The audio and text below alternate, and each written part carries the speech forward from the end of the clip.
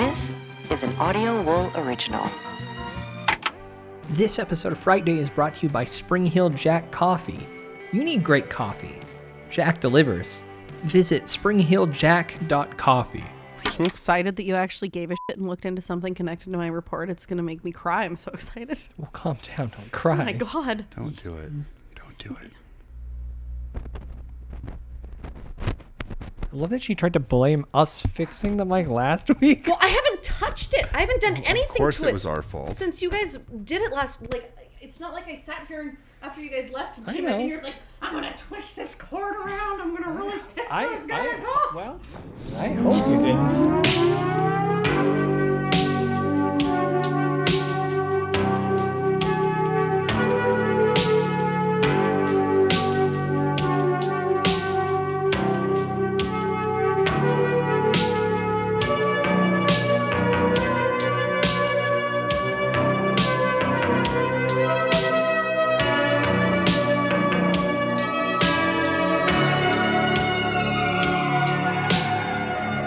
It is Friday. I'm your host, Byron.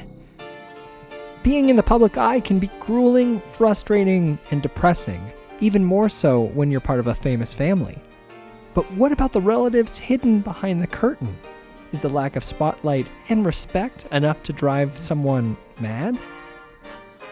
Find out tonight as we review Billy Elliot's Clara's Ghost, and we continue to exhume a worldwide network of sinister conspiracies and backroom string pulling. It's the Skull and Bones Part 2 in this week's edition of Kelly's Cryptids and Conspiracies. I'm joined tonight by Kelly. Hello. And Sam. You like how I just said hello that time and I didn't even insert anything? I just said interrupting hello. Because Sam is here. Hey, guys. And Jamie, yell. Oh, that was a good yell. Well, guys, Channel Zero has been canceled. No, it hasn't. Yes, it Are you serious? Unfortunately, Sci-Fi has canceled the horror anthology series after 4 seasons, according to the showrunner Nick Antosca. After 4 seasons, Channel Zero is no more on Sci-Fi. I loved making the show and would have loved to do it more, but I can't complain too much after doing 4 stories I loved with people I loved working with. Okay, come on, Netflix. Somebody pick this up. That's what I was going to say. Do you think this is going to find another home? God, I hope so. I mean, I knew I was late to the game, but it's really good. Yeah, we really blew it because apparently after the first season, which came out in 2016, it was the most watched season with an average of 543,000 same-day viewers. This most recent season, which apparently aired over 6 consecutive nights in October, averaged only 265,000 viewers a night. Why would they do 6 consecutive nights? It's the weirdest idea ever. Yeah, it sounds like they dumped it. Either release it all at once or do it weekly. God, that's stupid. It sounds like he had a lot more, at least partially fleshed out, borrowed from other creepypastas. Which is, of course, the The subject matter. origin, of the 4 seasons that we do have of Channel Zero. I mean, Shudder is like an obvious... Ooh, I like that too. Let's email Sam. I bet he hasn't heard about it. Let's Sam tell Zimmerman, him. of course. I'm sure he's totally oblivious to this. Yeah, It airs on Shudder. That's actually one of the we'll tell him. streaming exclusively on Shudder. Yeah. No. Butcher's Block, I thought, went to Shudder before anywhere else. Well, I mean, it must go to Sci-Fi first, right? Well, I would imagine. I do think they have their own streaming service. do. But they That's what I'm have. saying. You have jumped on top of everything. Stop it, please. My God. I'm going to miss this show. I know that we just started watching it kind of collectively at the same time after Halloween this year. Did you ever finish? I have not. Nope. Haven't even started the final season. And now I'm going to cherish it. You're going to really like The Butcher's Block. Oh, my God. That's not the final season. I just though. realized. Oh God. He wrote The Forest, you guys. The bad one? Yeah. Well, he's much better at Channel Zero. Well, I'm not going to say you deserve this, but... He didn't deserve this. All right, well, I'm just saying. Stop it. I actually said I don't think you deserved Yeah, it. but that's what you say when you really think something, but you're just going to not say That's it pretty true. by saying that you're not going to say it, and you actually We'll said see. it then. Hulu, Shudder, Netflix. Shudder first, then Netflix, then Hulu. Okay, someone's got to pick. Who's his agent? Let's call his agent. We don't really need to involve ourselves directly, but I would say if you haven't started the series, now would be a good time, and maybe we could start one of those petition things. I'm sure there's something somewhere already. Yeah. I mean, we need to see more humans covered in teeth. That was so creepy. Amen. First season was a lot of fun. Whoa. Yeah, Craig McNeil, I think, did that season. The boy. The good one. Have you guys been watching anything? Doing anything? Yes. What? Yes. All right. Do you know what I watched today? I hope it's True Detective season 3. No, because everybody else is watching that. You don't want to be part of that crowd. No, I actually do. It's supposed to be amazing. But that's, again, one of those things that I have to sit down and watch with Sam. And he's just so opposed to sitting down and watching things It's these just days. sitting down and doing anything. Okay, so I watched 2017's The Mummy. You're talking about Oh, look at that face. I did. Don't be so proud of yourself. They're talking about the Tom Cruise vehicle. Okay, but it's not just Tom Cruise. It also has Nick Jake Johnson. from New Girl. Girl, we all know. And it also has, what's her name from Peaky Blinders? You were the least prepared. No, you don't understand. I think I'm having mini strokes because my brain keeps forgetting words and forgetting things. I couldn't say surfboard the other day for like 30 seconds. I was sitting there trying. We live in the Rocky Mountains. And I was Why in do this- you need that word? I was really in this important Let it meeting go. with this woman, and I couldn't remember the word surfboard, and I All was right. like, scuba. So I think I'm having these mini strokes. Anyhow, the point is, what's the main chick's Are you name? talking in the- about Annabelle Wallace? what's her part in, Jenny Halsey. in Peaky Bees? Oh, I don't know. No. I don't know. Anyhow, she's from Peaky Bees. And then it's also got the real angry guy from The Gladiator. I'm going to quit the show. I'm gonna do it. Okay, the thing is, everybody knew it was horrible. So by the time I watched it, I was expecting it to be really bad. It was really fun and You were talking about entertaining. Russell Crowe? Yes, the angry guy from The Gladiator. He throws phones and things. I think we need to take you to the hospital. Something's wrong. I actually think something probably is wrong, but it's my okay. God. It's fine. Don't worry about it. It was really entertaining. It was kind of like a spookier Indiana Jones. Okay, that makes sense. It was fun. I don't know if anybody else around the table actually ever watched it. It's on HBO Go right now. For those of you with your parents' login information, I recommend you check it out. Because- good old time. I didn't like Tom Cruise before your Scientology report. I was in and out of the room while Kelly was watching this, and just his very appearance sets my teeth on edge now. He's a repugnant quasi-human. But Nick from The New Girl is like the best character ever. You gotta just love him. Anything that he's in, you just go, "Aw, yeah." I'll You know what watch else we that." watched? Oh yeah, we watched Project Blue Book too. It went down just beyond those trees! Come on! This way! The whole forest smelled like death. Lord Almighty. And then saw that thing. As God is my witness, it was not of this world. Yay, you were so excited about it. It was really fun. You sat down and watched it for a whole hour. It's multiple 1-hour episodes? Yeah. It's a traditional series format on the History Channel. Whoa.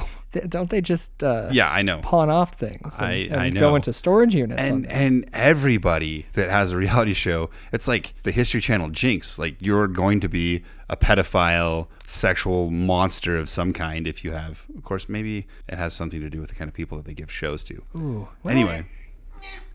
No, it was great. Really high production values. I mean, one of the things that I thought was funny, so there's a UFO encounter with a fighter plane, which I think is done pretty well, but obviously it's for TV. It's not cinematic quality. The Fuller dogfight? It's based on the Gorman dogfight, which actually gave me an idea for an episode that I need to do soon because I'd never even heard of the Gorman dogfight, and it's a thing and it's awesome. What's this dogfight look like? Basically, there's an Air Force squadron that's performing maneuvers over the heartland of America. They get finished with whatever it was they're doing, and this one hotshot decides he's going to stay out a little while longer to do a flyover of his old alma mater high school football game, which he does. He buzzes the field, and everyone's, ooh. Then immediately after that, he encounters and engages a UFO. You know, it doesn't end well for him. So that's kind of the establishing sequence of the series. And Hold on, you say it didn't end well for him. That makes it sound like he dies. He doesn't die. I didn't. Well, who knows? I People didn't. might need to tune in to find out. Yeah. Oh, okay. Right. It follows with the Air Force's engagement of J. Allen Hynek to basically rubber stamp their reports that explained away any sightings of UFOs that this new Project Blue Book investigated, which was, you know, Kelly, is that basically accurate? It is. And in fact, Byron, you would know J. Allen Hynek as the gentleman who invented swamp gas as the explanation for UFOs. That's right. That was him. Love him. He's like my patron saint. But We should spoiler like a alert, J. spoiler Allen alert, Hynek necklace. he is Metal. my patron saint too because he started out as a crazy skeptic, and then after seeing enough of these cases, he's like, yeah, these are 100% real. Something is going on. It's not from this world. And he became as much a believer as the me. And I don't think we've ever properly covered Project Blue Book. We talked about the Majestic 12. Right, we need to do Blue Book in general. Did we cover Blue Book? Why do I feel like we talked more about Blue Book? Maybe we didn't. Okay. Please we'll look don't into it. dangle your necklace into the microphone. My Nessie Bigfoot necklace. I know that. Everyone's seen Do it. you know how bad my days are when I forget to wear this? Oh, Project Blue Book was the Air Force's endeavor to explain away all sightings of anything that was unidentified. That's right. And basically to sweep things under the rug. But they found the truth maybe was out there. You know what I'm thinking? I actually talked about it a decent amount in Roswell. Maybe that's why I'm thinking that we actually That's covered it. But I think possible, you're right. yeah. We didn't actually cover just it, so I will. I'll put it on the list. Okay. I loved the first episode of Project Blue Book. It reminded me so much of some of the sci-fi type shows from the early 2000s or maybe even the late 90s. Really dark skies. My name is John Lowengarth. I'm recording this because we may not live through the night. They're here. They're hostile. Which aired in 1996, 97, I think, on NBC, a UFO conspiracy show. It was canceled after 2 seasons. We didn't ever get any resolution, but I felt like the production values kind of harkened back to that, and I mean that in a good way. Like I said, not cinematic, but it just kind of gave me a warm feeling of those 90s first attempts at CG carried forward a little bit. One of the things that I thought was, I got off on this tangent when we were talking about the UFO chase and dogfight. One of the places that the CG was most evident, and I thought this was really funny and kind of sad also for different reasons, the 1950s window dressing. Like the cars on the streets, like anything that had to be from the 1950s or 40s, actually, I guess late 40s. Was CG'd? Yeah, it was CG'd. Oh, I mean, they wow. had, a few, like the main character's cars were real, but all the other cars in the neighborhood maybe weren't real. And I thought that was like a sad commentary, not on the film, but just like, wow. I mean, I'm that old that it's really, really, really, really hard to find antique cars anymore because they've all rusted into nothing. I didn't even notice that. Was it really that bad? I totally didn't notice that. I'm so surprised. Kelly didn't notice some bad CG. You. All right. Anyway, Miss. I really was surprised and pleasantly so about the warm feelings I got from Project Blue Book. So you guys just caught episode 1, right? Yep. Just yesterday, the Flatwoods Monster episode aired, and I haven't heard anything about it, but check out Seth Breedlove's Flatwoods Monster before or after. I'm going to email Seth and ask him what he thought of that episode. I've heard a lot about this series. Now I'm even more interested. So Woohoo! I haven't watched anything, guys. Yes, you did. Wait, what did I watch? 90 Day Fiance. Oh, no. Talking about mail order brides? Basically. Gotcha. I wrote a best man speech, and whether or not it goes well could be frightening. It's going to go great. Thanks, I appreciate it. But I do know for a fact that there's a group of rich, can I call them bullies? I think we can. It's the Skull and Bones Part 2 in this week's edition of Kelly's Cryptids and Yeah, Conspiracies. boniest elbows out there. Kelly's Cryptids and Conspiracies. All right, Kelly. Oh, wait, finish that mouthful of chocolate. You can take your time. It's got dried cherries in it. Kind of sticking to my teeth a little. Oh, okay. Sorry. Good. That's good. Okay. Last week, everyone, we learned a ton about the Skull and Bones, their nefarious beginnings, a little bit about what their clubhouse looks like. Aside from that creepy clubhouse, there's another location that almost all Skull and Bones members visit at some point in time, and this is an island called Deer Island. Strangely not exactly close to Yale. It's closer to New York. It's on the river. Not nearly as fancy as you might imagine. Obviously, we will have pictures of Deer Island in the show notes of this episode of Friday.com. Kind of reminded me of the Playboy Mansion a little bit. Like, just everyone's like, ooh, but really it's just, ugh. Playboy Mansion then or Playboy Now. Mansion? Oh, now, for sure, because- now. Well, what's interesting to me about it is it used to be way fancier, but I don't know, there was a fire or something. As Atlas Obscura describes it, it is a rundown hangout for drunk college kids. It looks a little fancier than that. I mean, that may be, in terms of super rich kids, this seems like a rundown hangout. It's kind of cool. It's a 50-acre island, and they own the whole island. It's given to the organization in like 1949, and it's their private retreat. So every person, supposedly, who joins the Skull and Bones visits the island as part of their induction ceremony. Most of that ceremony takes place on campus, which we'll talk about in a minute, but part of it is visiting this unit. There are 3 ruins on the island. Each of them are from old cottages that have since burnt down. Kind of creepy. Sounds like a bunch of irresponsible idiots. But It's basically rich kids going and partying. I haven't been able to uncover anything super interesting about what happens there, but it is an island that they get all to themselves. Who knows? Maybe there's some underground stuff going on because everyone knows that every conspiracy and secret society also has underground bunkers. do you think they have security? They must have some kind of security because it isn't busted into, so I'm not really sure exactly. Well, should we send our listeners to check it out? That's a Go great... forth. Anyone close to Alexandria, New York, please check it out. I mean, everyone needs a cool Catskills hangout, right? Go dig in. Case it if it seems possible. We will mail you a crowbar and whatever else you need. I mean, I don't know that we'll do that. I feel like that really... It's probably expensive. And a 'cause lot they're like heavy. Donald Trump says, we will pay for your lawyer fees when you get arrested for trespassing. And we will serve you Burger King on silver plates. No, a crowbar. I said we'd buy a crowbar. All right, We're not that buying lawyers. Just like Trump probably wouldn't not pay gonna for do their it. lawyers either. Chances are very good that he won't. Pretty cool place. As much as Deer Island may not sound super interesting, let me tell you the ritual that these bonesers go through. Do you like that solution? I don't know. Bonesers? Yep. I think The that- ritual that these bonesers go through in order to become members is a lot less boring than that. 15 new members every year, juniors, are chosen supposedly shortly before graduation. They're tapped. Literally, people come up and tap them on the shoulder and tell them, "You're a bonesman." And typically... Wait, what did they say? You're a bonesman. Clearly, though, please. You're a bonesman? You're a bonesman. Is that I don't really- know if that's what they actually say. I'm just saying that. I don't know what the verbiage is. I was never tapped. Okay. Never even been on the campus of Yale. Gabba, gabba, one of us. The theory is the 15th to be chosen is the fanciest, most prestigious, amazing one. So it's not like kickball where the last one picked is like, oh God. Wait. What? Sorry, no, that was me. Don't even try. You were never picked last for kickball. Wasn't picked at all. Never 6'4", you got picked first for everything. I'm sure you. 15 new members every year. No confirmed statement about rituals exists, but there is a lot of information out there, including a short video with a lot of screaming that is difficult to understand, but we'll walk through it in a minute. I'm going to give you the lowdown on a combination of leaked documents, a report from a gentleman named Rod Rosenbaum that ran an Esquire in the 1970s, a follow-up report that he did in the early 2000s. All of this gives us, I think, as close to the truth as we're going to get, unless, of course, a boneser decides to call in and let us report on his or her experience with guaranteed anonymity. Of course, we'll even do the fun voice. Really? That's what it sounds I like? don't know what he was going to say. Are you me? We won't That show was your bad. face. All right, here's the first part that I can tell you.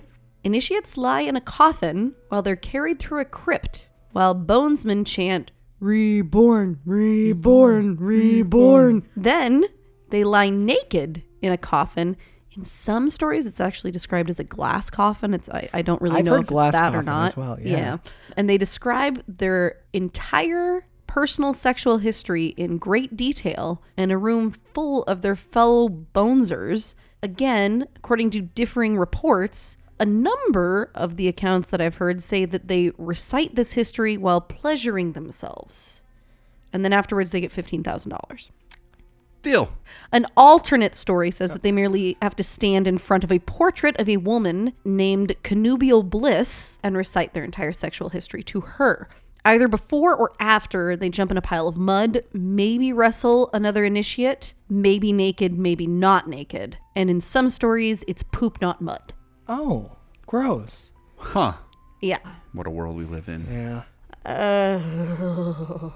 Anyhow, it's kind of weird. The idea, supposedly, according to the conspiracy theorists, is if they recite their entire sexual history, then, everybody's got dirt on them. It's kind of what Nexium, that cult in the Northeast, was it Ranieri is his last name? I don't know why you're asking like I would know any Well, of this. they've been talking a lot about it recently in Who the news was- because they're about to go to trial. But when you join, they would take pictures of your genital, just compromising information that they could disclose if you decide to leave, which I guess is kind of the same purpose that Yeah. the skulls are doing, the boners, as you call them.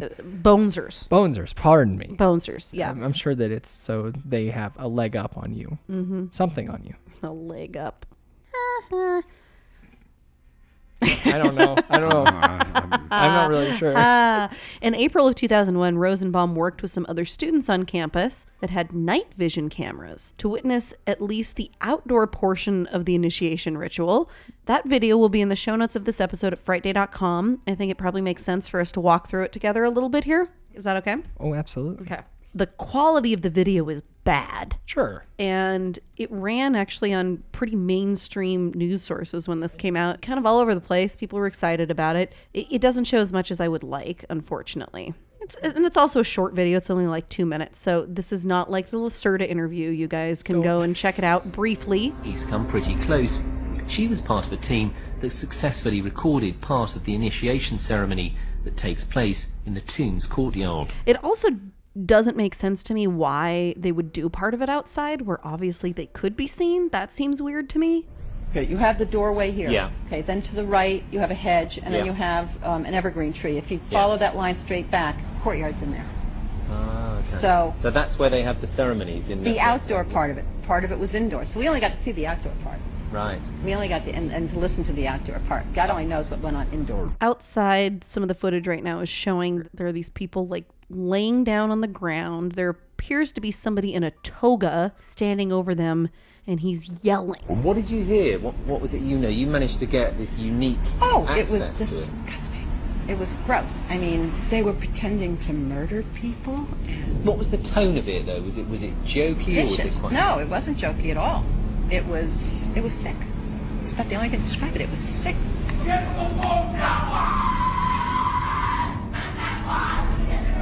What you're hearing is the first recording ever made of the Skull and Bones initiation ceremony.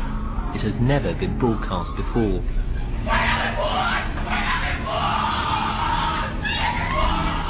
Making motions like he's stabbing them. Or flailing with a whip or something. And then they're bending over and like kissing something, and I can't tell if it's like... It's butts. It could be.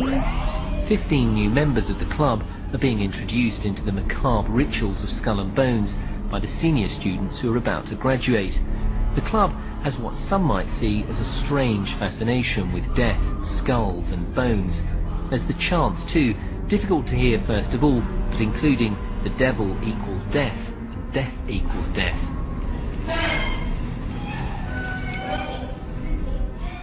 So it's weird, but To me, it sounds like a college-aged black metal band practicing. to be perfectly honest, it seems pretty stupid. But But if I also it was a band, it'd be pretty good.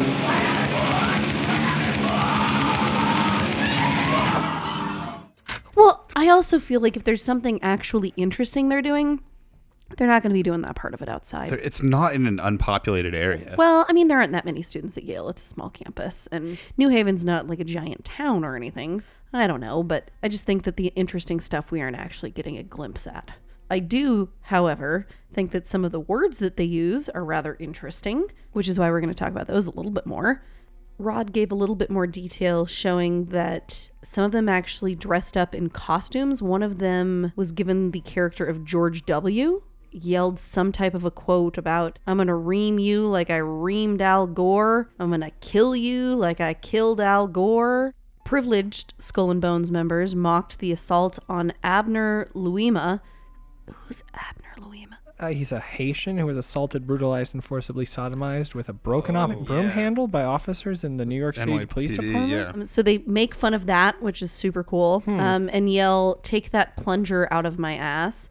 They also apparently hurl obscene sexual insults like lick my bumhole, which I don't know if that's just like a Beavis and Butthead reference or... It seems pretty mild compared to the other stuff that they're doing and saying. And apparently... Skull and Bones is a PG-13 organization. Lick my bum hole, you jerk. Apparently what they are kneeling and kissing is supposedly a skull that's put at the feet of the initiators. And then, they act out this throat-cutting ritual murder thing. The most fun part, in my opinion, is that they all get nicknames, which get really complicated and super academic. I'm going to get into this very briefly. But many Bones rituals persona are taken from Lawrence Stern's Tristram Shandy. What the hell is that? Well, I bet Sam knows. No, I have never heard of that. Oh, God, that makes me feel so much better. I didn't know either. Here's what Wiki has to say about it. It purports to be a biography of the eponymous character. Its style is marked by digression, double entendre, and graphic devices. Stern had read widely, which is reflected in Tristram Shandy.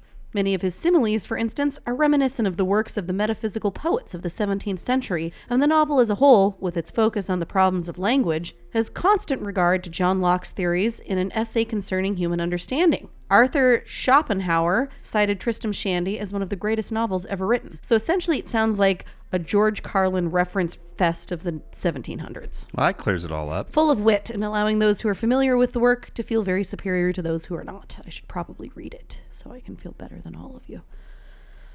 When new members officially join Skull and Bones, they actually get to take on a new name. It's not just for the initiation, and their bonesmen will know them as this for the rest of their lives. Some bonesmen pass down nicknames to younger recruits. Apparently, Louis Lapham, who started Harper's Magazine, did this with the nickname Sancho Panza when he passed it to Tex McCreary, who was a PR specialist. Bonesmen who were most sexually active received the nicknames Magog. I don't know. Sam, what does that mean? Why are they being called Magog? I thought that was a demon. Like a rapey demon or something? I guess all demons are kind of rapey, aren't they? Isn't that a thing that demons do? Most demons feel pretty rapey. The second of the 7 sons of Japheth, mentioned in the Table of Nations in Genesis. I don't know. Okay, well, it must have something to do with sexy time because that's the nickname for the man horse. Anyone with a varsity football captain accolade is known as Boaz. Boaz, huh? Only known one Boaz in my life. Didn't like him. Okay, some bonesmen get to pick their own nicknames. This is really funny with at least the picture in my head of George W. Bush. Whether it was because he was a legacy or what, I don't know. Apparently G-Dub was one of the people that got to pick his name, but he couldn't think of anything. So his fellow bonesmen referred to him as Temporary, and then that became his name forever. I kind of like that. I think that's better than all those other stupid names. I know, I think it's kind of funny. Anyhow, the ritual creeps me out, but what happens afterwards, apparently the influence that these bonesers have on the world around them and the world around us is what's really creepy. So now we're going to get into some of the conspiracies that they have been very tightly linked to. Do you feel it? That chill? The cold that seeps into your marrow and leaves a trail of invisible frost along your spine? You left that door open, didn't you? Did you? The daylight hours are short now, and the night endless and hungry. The solstice has yet to come. Or has it passed? Wasn't there a porch light on at the house across the street? A warm, sepia spot of hope in the emptiness? Wasn't there a house across the street? Is this how it all ends? In mindless, black cold? Now there is only ice, void, and piping hot Spring-Heeled Jack coffee. As you sip from your mug, there is warmth. Maybe Spring-Heeled Jack can turn this around, this infernal cold. Then again, it's only sustainably sourced artisanal coffee from a passionate family crafted roaster. It's only coffee. Is it only coffee? It's warm and delicious, and for a moment you thaw as well. You watch out your window through the frosted pane, where now there is nothing. Nothing but you and Spring-Heeled Jack. Now available on Amazon Prime and at Spring-Heeled, that's SPRINGHEELD, Jack.coffee.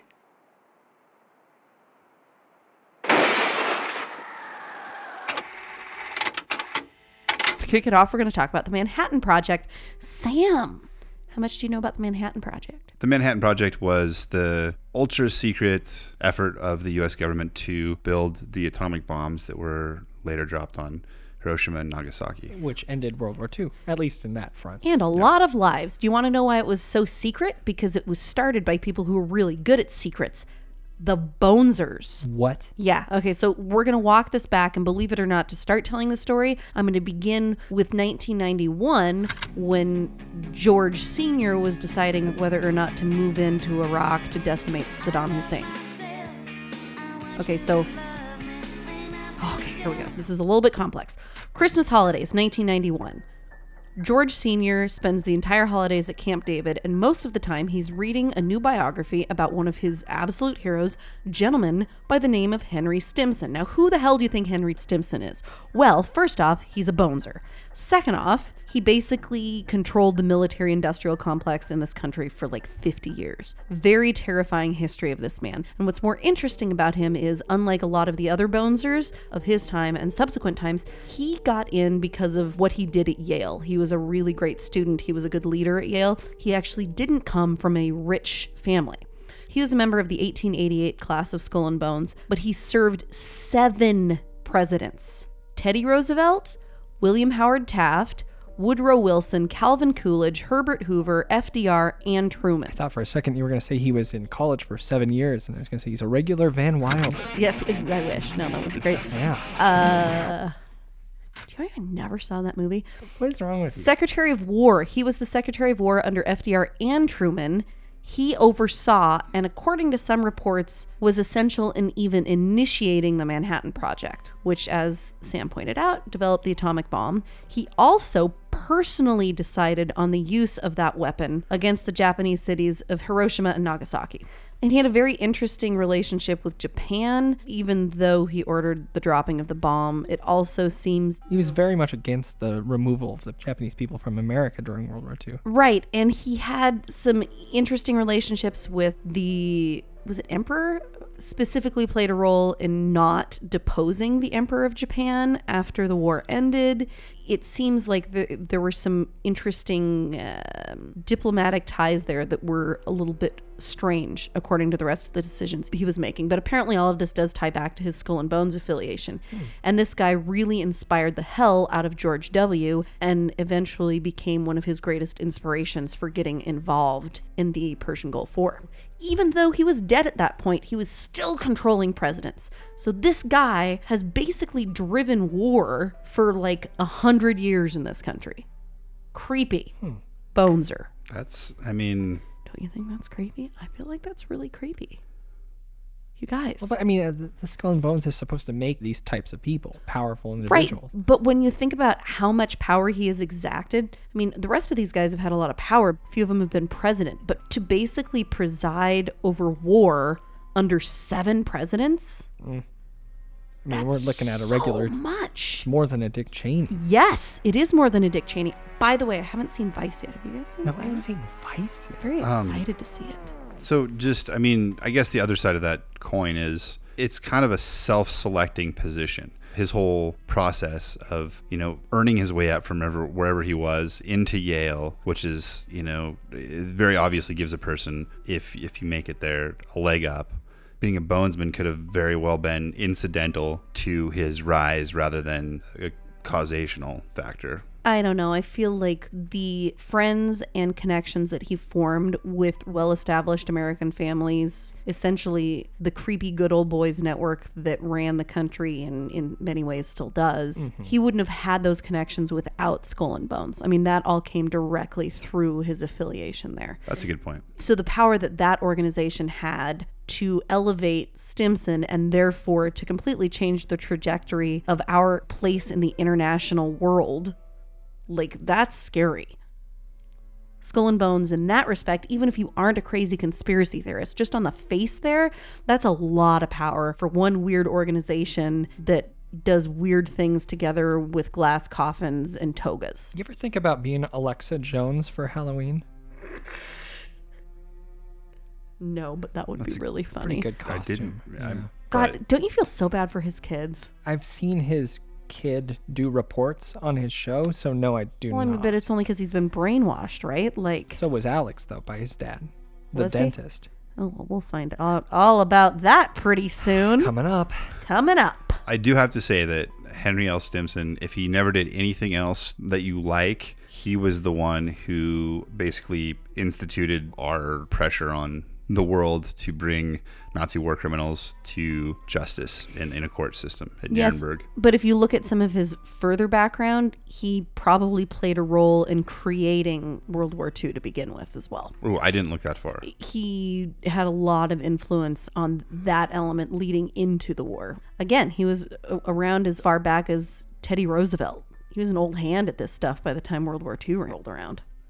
Next big political thing that the Bonesers are overtly linked to is the 2004 election. John Kerry versus GW. Who? I know. It's sad for John Kerry. 2004, first time ever 2 Bonesers run against each other for president. They were asked about it all the time, dodged the question consistently. 2 times where they were actually forced to respond something. Both occurred on Meet the Press with Tim Russert. Okay? So first off, Russert asks Bush about it, and Bush says, "It's so secret we can't talk about it." And then he asked Kerry what it meant, that both the candidates were bonesmen, and Kerry said, "Not much, because it's a secret." It's a secret. And then they both changed topics very, very quickly. Yeah. Kerry was a bonesman in 68 and Bush in 66 or vice versa. But with only 15 members per year, they all know each other, especially that close. So it is pretty interesting. I don't know if you guys remember the memes that ran around in 2007 about "Don't tase me, bro." Don't tase me! Does that sound familiar to anyone? That was the... "Don't tase me, bro." The kid that ran across the football field and... Nope. No, this was during a debate. He refused to leave. High five. What? You're talking about a funny meme. Okay, no, but it ties directly to this. Wait until you hear what the story is. Obviously, we will have the video in the show notes of this episode. But here's the thing. Watch the video. It's a gentleman from either Florida State University or University of Florida. I don't know. But Kerry is speaking. And the kid gets up and he asks specifically about Kerry's involvement with Bush in the Skull and Bones Society.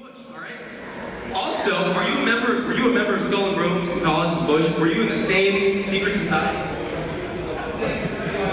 That's all right. Let me answer his question. Excuse me, were you arrested? It's so funny. I have been so distracted by the hilarious reaction of this gentleman being electrocuted. Right. Didn't even think about the Skull and Bones part. Right.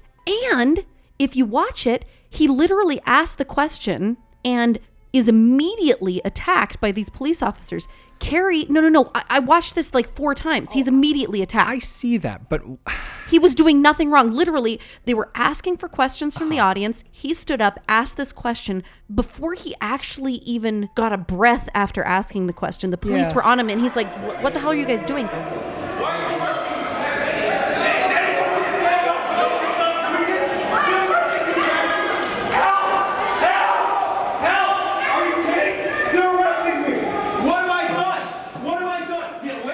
Kerry is standing on the stage and he's like, no, let me answer the gentleman's question. Yeah. They are hauling him off and he's like, I will leave. If you let go of me, I will leave. What the hell are you doing? Get off of me.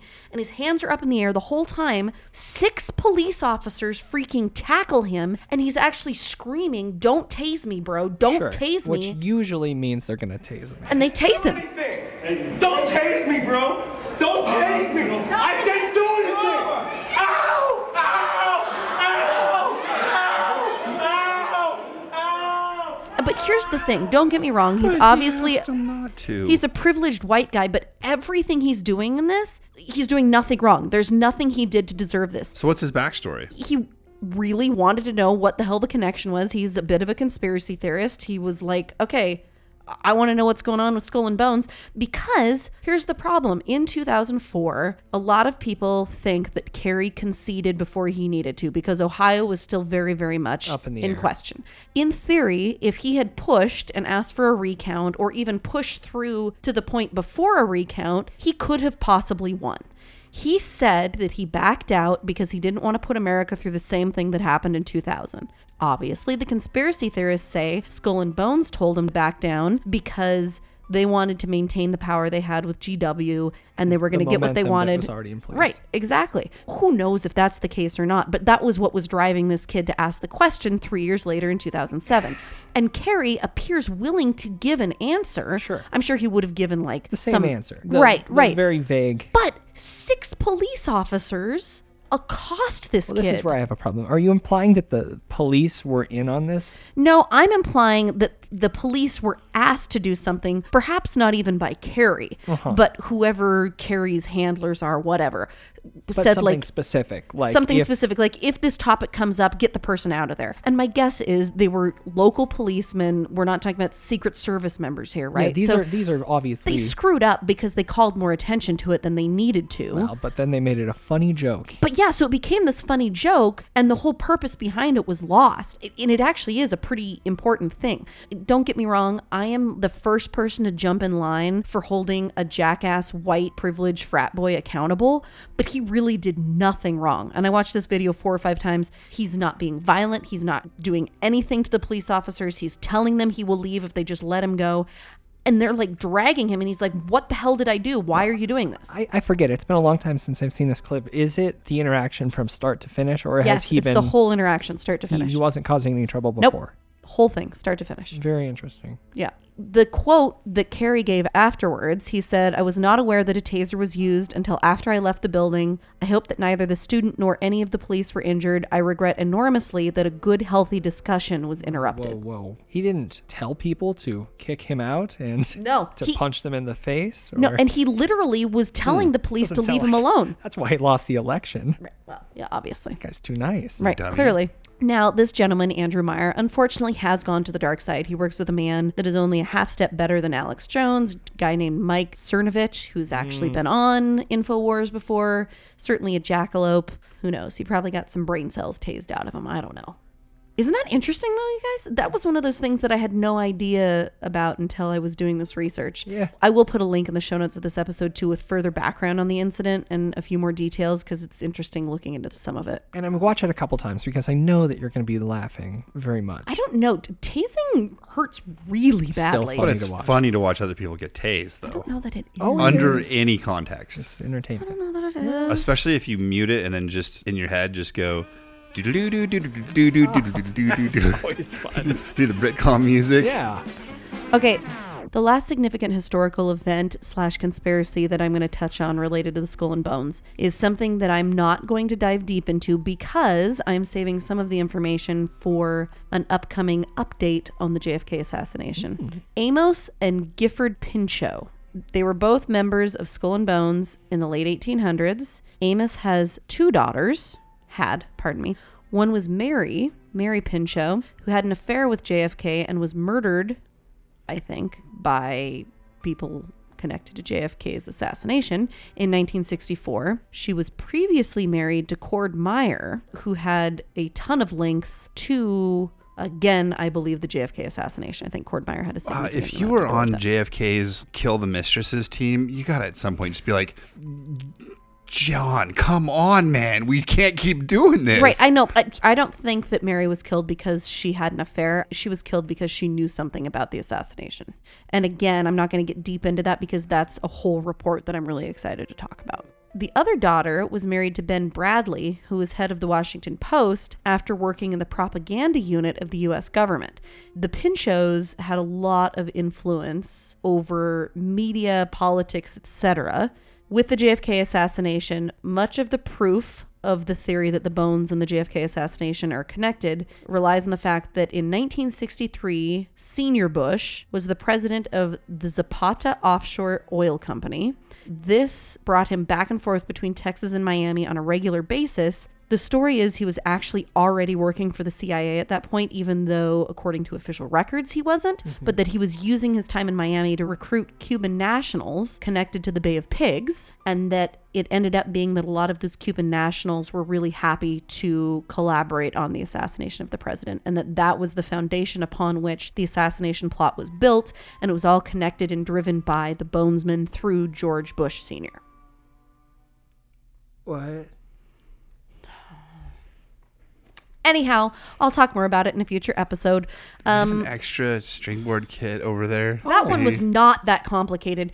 Everybody listening at home followed that. You two were just... They're smarter than dumpy. we are. You guys are dumpy. That's easy for them. After a battle and 2 rounds of voting by all living members, In 1991, women were finally allowed to join the society. Chances are that the initiation procedures have changed at least somewhat since then. And this was actually reflected in the third film in the Skulls franchise, where a female member is the focus. There are three of Three those? of those? I had no idea. kidding. Definitely only saw the first one. Yeah, Joshua Jackson. Which I actually kind of like. Yeah, it's Oh my pretty gosh, good. you want to hear a fun conspiracy detail? Hit me. Paul Walker plays a rich shithead, probably supposed to be kind of like George Jr. Okay. In the bones, in the Skulls. Came out in 2000. In the movie, he drives a red sports car. It's a Porsche maybe or a Corvette. I don't know. Whatever. Dies in it. Guess what he died in? Same car? Yeah. What? I mean, I don't think it was the exact same model, but it was the same brand and it was Yeah. red. Too fast, too soon. Okay, let's not be mean. That's really not nice. Poor Paul Walker. I heard he's a great guy. Okay, I heard he was too. Okay. April of last year, some practical joker was having a blast, placing really obscene phone calls to people on Yale's campus and claiming that the vulgar questions he was asking were merely the first steps of the tapping process. So I just like to picture Philip Seymour Hoffman from Happiness, but prank calling a bunch of Yale students trying to tell them that they're Skull and Bones member. Underneath. Jack. Skull and Bones at this point sent a rare communication to all students clarifying that they had nothing to do with this and that the prankster was exploiting the mysterious nature of the society and that they were the true victims. Wow. Yeah. What a prank. Yeah, pretty good. A few notable Skull and Bonesers before we bow out of the episode for the evening. Elron, come on. Lafayette.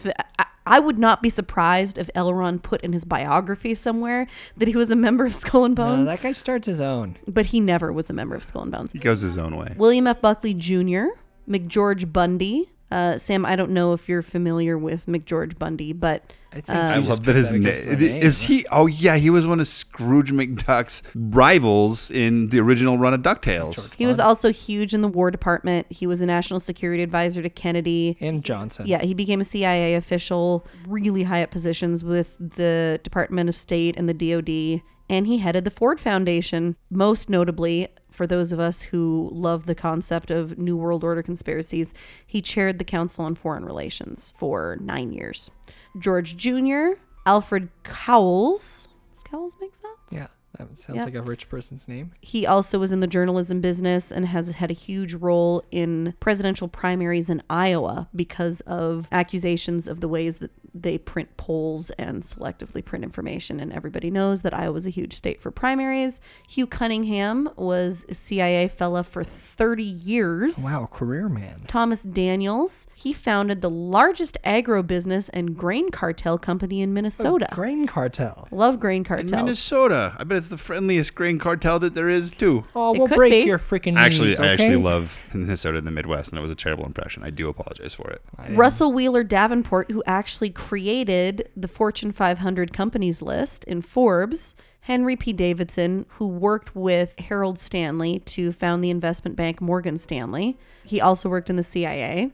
Averell Harriman, again, the Harriman Railroad family, which has gone back forever. He and his brother ran the bank Brown Brothers Harriman, which was a huge bank early on in the 20th century, also tied to some pretty nefarious things during the Great Depression. Winston Lord, best name, obviously, he followed up the earlier Bonesman and became the chairman on the Council of Foreign Relations for the subsequent 5 years. He also worked for the State Department and the CIA.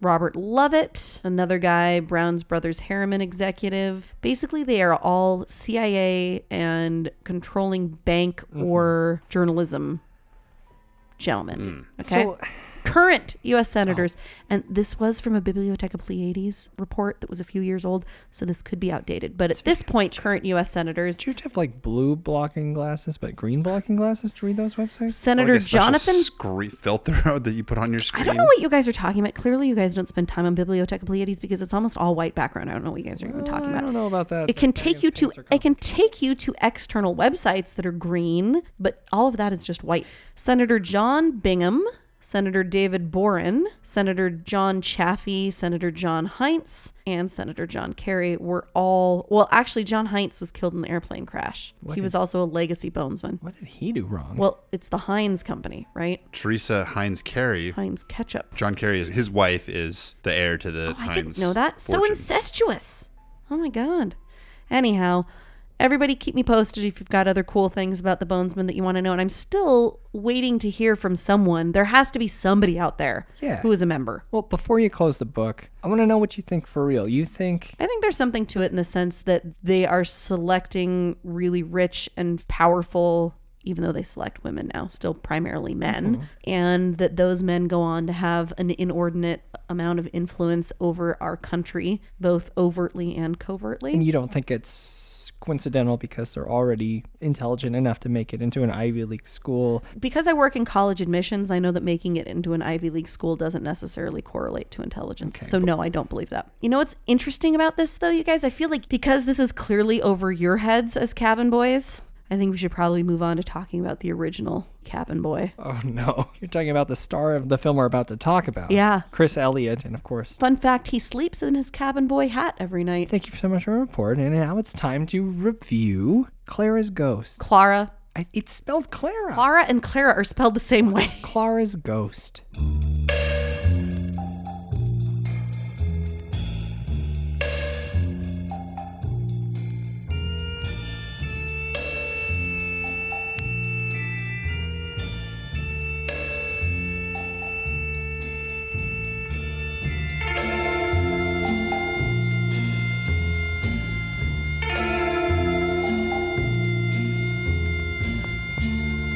We hope you're enjoying your visit here this evening. Now, on with the show. Clara's Ghost is a 2018 comedy, drama, family, horror film directed by Bridley Elliott, starring her family.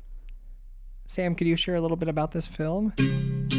Set over the course of a single evening in the Reynolds family home in suburban Connecticut, Clara's Ghost tells the story of Clara Reynolds, who, fed up with the constant ribbing from her self-absorbed showbiz family, finds solace in and guidance from the supernatural force she believes is haunting her. What an interesting flick this week. Yeah. Very interesting, different than what I was anticipating. Different speed. I think Well, it has a couple different speeds in it. There's like a speed for the intro, and then there's a speed for the middle section, and then there's a speed for the conclusion. Yeah, I'm going to call it right now. This is this year's Another Evil, and it also feels a little bit like a Nina Forever. Yeah, I would actually say it's more of a Nina Forever. Let's talk about the director. Yeah. Interesting. I'm going to say that a lot. It's an interesting concept. Bridley Elliott, who is the daughter of the star, a gentleman named Chris Elliott, which, Kelly, you're familiar with Chris. Cabin Boy. Cabin Boy. Schitt's Creek. Oh, don't have to beep that. No, because it's SCHITT. Yeah, popular show. Apostrophe S. My parents enjoy it quite a bit. It's actually pretty fun. He's one of the best character actors out there. He's great. I think I brought this up with you, Byron, but I always had this impression that he must be kind of an asshole. Okay. But then after watching this, he plays such a jerk. That I feel like he couldn't play that comedically if he really was that. So maybe he's actually pretty nice. Mm-hmm. And beyond Chris, the film also stars Bridley herself and... Briddy? Yeah. No thanks. Really? Yeah, sorry. You're fine. It is Briddy. Why doesn't someone protect me? Sorry, I protect me, guys. just caught it. Directed by I thought it was Bridley. That's why I didn't Thank you. protect you.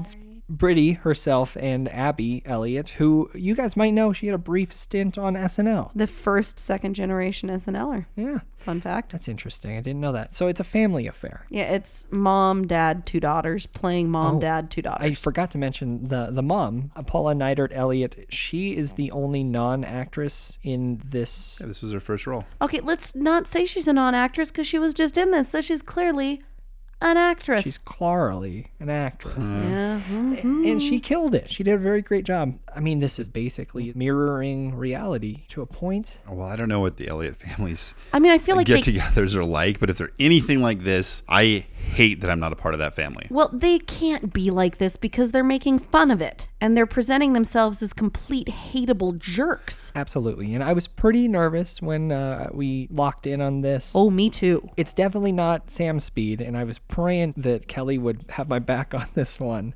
I guess we should talk about what our thoughts are. Well, I will say that the first part of the movie felt like a really crappy attempt to impersonate a Woody Allen movie. Mm-hmm. I definitely wrote down weird and pretentious first impression. Yeah. However, the font of the title screen I really liked. Beautiful typeface.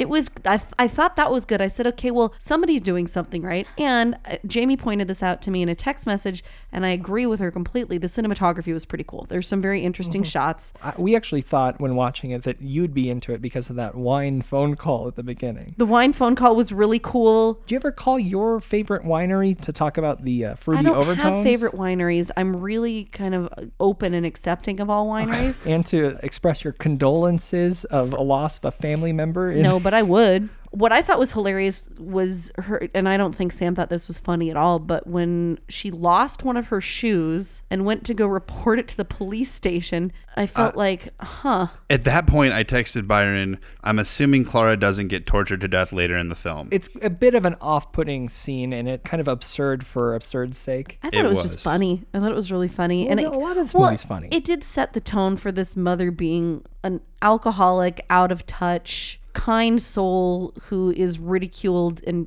beaten up emotionally by her asshole family. He just tamps it all down. Because she is the only one in this family who is not famous. Her and who is not a jerk. Well, we're just seeing this one day. They're all jerks. They're narcissistic jerks. But she could be part of it. I don't know. Well, I mean, she is part of it. She gave birth to two of them. Yeah, so Chris Elliott's character is a famous actor, and he has these two daughters who are the stars of a Disney-type children's show. See, I got the sense that Ted Reynolds was not a famous actor, but was a crappy, washed-up actor. Well, was the sense that I got. I took that he at one point was more famous. That's what I got. I pictured him as kind of an Eric Roberts, if you will. Well, if I don't know Eric Roberts, then I would disagree. Who's Eric Roberts? If you looked at a picture of him, you'd know him. He's Julia Roberts' brother. But I mean, but he said a couple things like, "Did you mention that you're my daughter?" Right, Which and they're like, I assume no. I assume he has some pull or used to have. Pull. See, I thought the whole point of that scene was them being like, no, if we mentioned you, that would be embarrassing because that would be like mentioning we're Eric Roberts' daughters. I mean, Eric Roberts was in that Shark movie a couple years ago. He's been in a bunch of really bad movies. I'm with Byron on that, though. I got the idea that like he doesn't realize how far he has fallen. Sure. Oh, I agree. I agree with that. He thinks that he's kicking ass, and his daughters know that he's washed up, and they're like embarrassed of him. But I think he was big at one point. Yeah, or something. This film from the beginning was kind of a tough one to enjoy because of the lack of any sort of real likable protagonist. I know you're kind of on the side of Clara, but I found her a little off-putting. As soon as Joe enters the scene, though, their family drug dealer, played by Haley Joel Osment, the best. He's very likable. You want him to win, and you know he just wants to make out with Clara the whole time. Well, and you just are like, oh, Haley, you're so sweet and fluffy these days. Don't need. I mean, it's very gentle of you to call him that. He's fluffy. I think he has to have hair that sticks. This like seems soft and petable. Is he married? Are you gonna leave Sam for Haley Joel Osment? Well, maybe. I'll look into it. I thought his performance was incredible. It felt really, really natural, and he's one of the more likable guys on. Well, he's the only likable person on screen. I think beyond being likable, he is the only touchstone that you have with reality because you're thrust into this bombardment of just inane, mean, back and forth where everyone's talking over. Holy shnikes, I just described our podcast. That's pretty sad, yeah. A lot of realization. And plus... We would all need to be drunk, though, for that to be. Plus a descent into madness story. Yeah, very much. Yeah, exactly. Which so creeps in. Podcast. So, and who's the mad one? I don't know. 3 people are looking at one person. He's quite a golfer, it turns out. Are you digging into Haley? Yeah. All right. Well, I like golfing. This could work. I mean, we just barely scratched the surface of what makes this film scary, which is Clara's spiral. Yeah. Which who knows how long it's been going on. This day in particular, it's especially bad. And see, I didn't feel like it was a spiral. I felt like she was finally getting on top of her game and she was going to murder her entire family. Okay, but she saw the ghost of the person whose house... Adelia. Who, I don't know if you guys listened carefully to the backstory, but the house was built by a captain. It was a captain, a ship captain. For his daughter. Yes, it was. Adelia. And there was some tragic story attached to it. But Adelia clearly wanted in. So it was kind of vampire-y. Like, she had to let Adelia in. I didn't really get that. The story was that the captain built the house for his daughter, and the daughter, quickly after it was built, went insane. She went missing. Yeah, he killed himself in the woods. Yes. Which is kind of a confusing story. It's also possible we missed part of it. Well, it was kind of peppered in throughout. But Clara sees this ghost, which she does let into the house. Let into the house. The whole point is she's letting her into her house, which is actually the Elliott house. That's Is their it real really? Is that house. really their house? Absolutely. That's so creepy. Which is really interesting. This film, directed by Chris Elliott's daughter, Brittany. That's a weird name. It sure is. It stars her entire family, and it's in the Elliott house. It's such a personal project, and they actually did a Kickstarter for this. Oh yeah, the weird stand-up comedy routine that they're talking about. They did that whole thing in the movie because one of their biggest Kickstarter backers was whatever freaking comedian they were talking about. Yeah. And so he got like a whole scene in the movie that made no sense at all. I mean, there's a lot of ones that don't necessarily make sense because of the night of debauchery that they're having to celebrate the birthday of their dog, Ollie. Who is, with Joe, one of the two only normal characters in the movie. Like, I guess normal's, relative, but these people are fucking weird. I think we have to, it's important to say that I don't think if you're expecting a horror movie, like a grab you by your throat, scare the crap out of you, lose sleep over it horror movie, this isn't that. It's like it's a different kind of tension, and it is horrible the way that these people go through life, and when you're trapped in the house with them, it's awful, really unpleasant. Mm-hmm. You mentioned before the podcast started, you compared this to the first half of The Invitation. Yeah, I think that is accurate. It's, I guess, social horror. I don't know how else to say it, but you just get that claustrophobic sense that why do they subject themselves to this? Why doesn't somebody leave? Why are they all so terrible? Oh, I got a bit of an update, guys. Oh, sure. He seems pretty cool, but last February he had like a breakdown at the airport in Vegas and was a complete jerk. Haley. Yeah, and he actually said, "I'll destroy you" to the gate agent because the flight was full and they weren't going to let him on. And apparently, according to bystanders, he even pulled the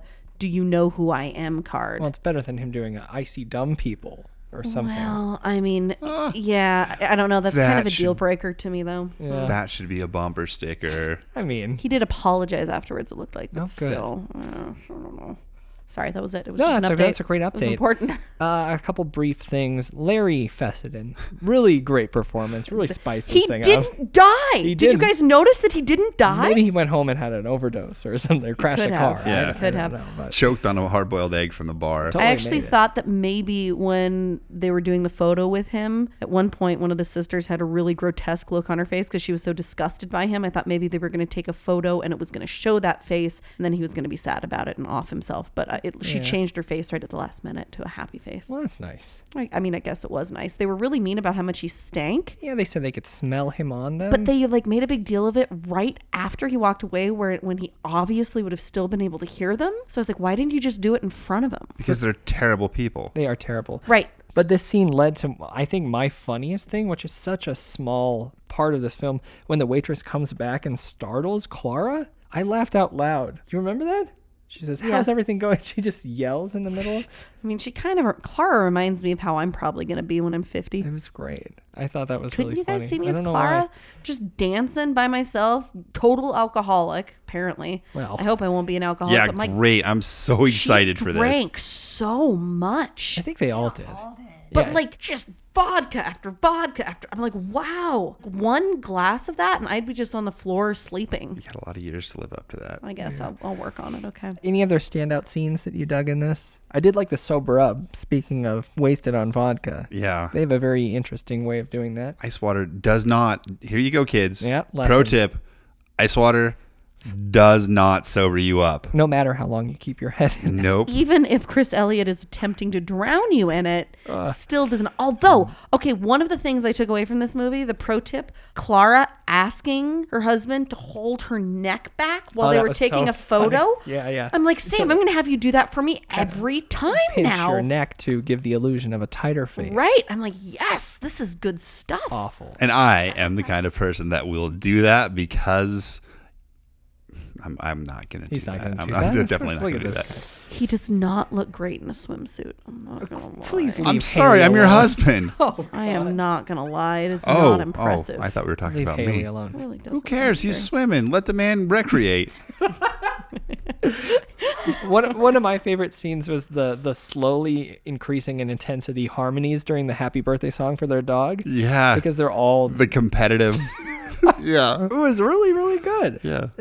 I don't know, guys. Although this is definitely not the scariest film we've watched this year or last year or in the history of this podcast. I really, really enjoyed this. Started off real nervous, but by the end, they really earned their Orion Classics title card. This was... I thought we were watching the wrong movie. Oh, you thought you got a VHS copy of E.T. or something? Well, I don't know what it was, but that was my first sign that maybe something's special about this. Yeah, I dug it. It definitely has some dark moments and it gets somewhere. Maybe not full horror, but I really enjoyed this film. It's always fun to get a glimpse. It's not fun to get a glimpse into the toxic side of the entertainment industry, but they made it entertaining. And for a family affair that could have relied heavily on favors, they did it a different way and they were successful. And for that reason, I give it 6.8 Moscow Mules, not in copper mugs. Oh, right. Right. That was good. I was not expecting to like this movie. Byron said we were going to watch something weird, which, I mean, in the interest of saving him the extra cuts, I'm not going to go into how that makes me feel. But I was really pleasantly surprised. And the more we've talked about this movie, the more we've reflected on it, and the more I've thought about it, the more I liked it. I think once you get over the idea that, wow, I mean, I'm supposed to hate everything that's happening and hate all these people. That's the mark of a truly good film. You know, the creator, the director, writer are making you feel the way that they want you to feel, and very effectively. I don't think this is a horror movie. It was fair. Tense. Fair to say. I don't mean that to take anything away from it, but like I said, if you're expecting Friday the 13th Part 15, this is not it. It's a quiet, loud movie, but you know, I liked it a lot, and I'm gonna give it 6.2 naked midnight walks. It got off to a rough start with being fake Woody Allen, but it turned into something interesting enough. I don't know if we talked about this, but I kind of liked... talked enough about Haley Joel. But the score, I thought, was kind of fun. It was very, very simple. I really liked the way that drove it. The sisters were really hateable. Like, I really hated them. I really hated Chris Elliott. Hoping none of these people are like that in real life. And I'm also hoping that I don't become like Clara. 6.9 pictures of Haley Joel Osment in swim trunks. And those are your thoughts on Haley Joel Osment and our thoughts on Clara's Ghost, which is available now on VOD, Amazon, everywhere. Give her a watch. And when you do, let us know what you thought. Tweet us at Fright Day on Twitter. Instagram is the same thing. DM us and like our things. Leave a comment below this episode in the show note at frightday.com, or you can send us an email, contact@frightday.com. And of course, as always, let's have a discussion about this in our Facebook group, facebook.com/group/FrightDay. That's actually the place where I learned first about Channel Zero being canceled. So you guys are on the pulse over there. Yeah, we have a lot of awesome people keeping us up to date. Doing our work for us. Mm-hmm. And if you like this show and want to help us make it even better, grab something spooky at shop.frightday.com. It's a dark, bleak, cold time of the year. What better time to pick up the black and white classic edition of our Too Cool for School logo t-shirt? Totes, my goats. Because there's nothing colder than black, but it might warm your body. I don't know. I don't know. Black, hot, white, cold, right? I don't know. I don't know, man. Lots of stuff there. Enjoying the Academy, pins, patches, that glow-in-the-dark shirt. It's a lot of fun. It's amazing. Sometimes the power goes out in the winter. Incredible. Maybe. Didn't you start losing fingers after you screened those? The glow will not kill you. That I can guarantee. Did you hear that Haley Joel's going to be in the Bundy movie? And yes, I did know that. I will allow that interjection. Okay. Just making sure you know. Very aware of that. It's going to be great. Our voices are going to stop here in a few minutes. Yes. Maybe even one. Who knows? But they don't have to. Lots going on at patreon.com/frightday. And when I say lots, I mean lots, because... Lots. Kelly? Oh, yeah.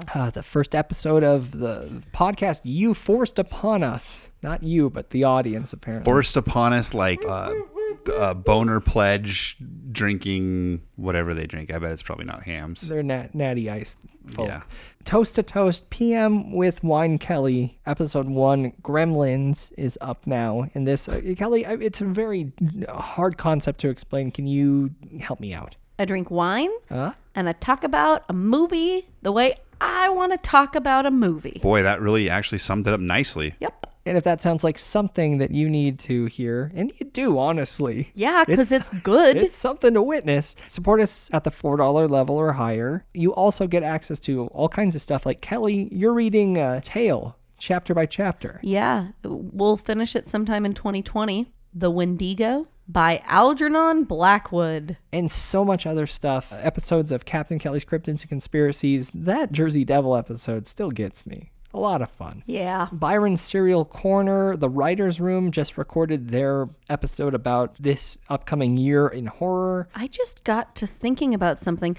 How expensive is it to get wine glasses etched? I feel like we should do wine glasses etched with the Wine Kelly, Toast to Toast with Wine Kelly logo. Cinema It's a Autopsy. really good logo. It's a podcast where we dissect the classics and talk over them. It's like a commentary track. You get access to all of that and so much more when you support us at patreon.com/FrightDay. So many of you do this already. And I just want to give a quick shout out to a few who have recently. Thanks so much to Skyla and Shannon. Your support really does mean a lot to us, and you're the reason we can keep doing this show. Thank you guys so much. We really appreciate it that you fit us into your budget. It means a lot. It means a ton. Most helpful of all, leave us a review on iTunes. That's the best way to get us in new ears and up charts.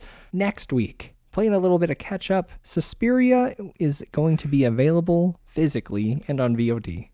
We're going to talk all about that. I will be wearing a leotard and a tutu, all in crimson. Well, the whole episode's going to be choreographed, so tune in, folks. It's going to be great. Tom York is actually doing our intro for that episode. Why do you hate him so much? Well, we'll save it for next week. God, I love him. Kelly, until then, where can we find you? You can find me on Twitter at Kelly Frightday. You can email me, kelly@frightday.com. I'm at Sam Frightday. Email me, sam@frightday.com. Instagram, Sam_Milo Dragovich. And I'm at Byron McCoy on Twitter and Instagram. Byron@frightday.com is my email address. And until next Fright Day, I'm Byron. I'm Kelly. And I'm Sam. Be good to your family. Have a good family.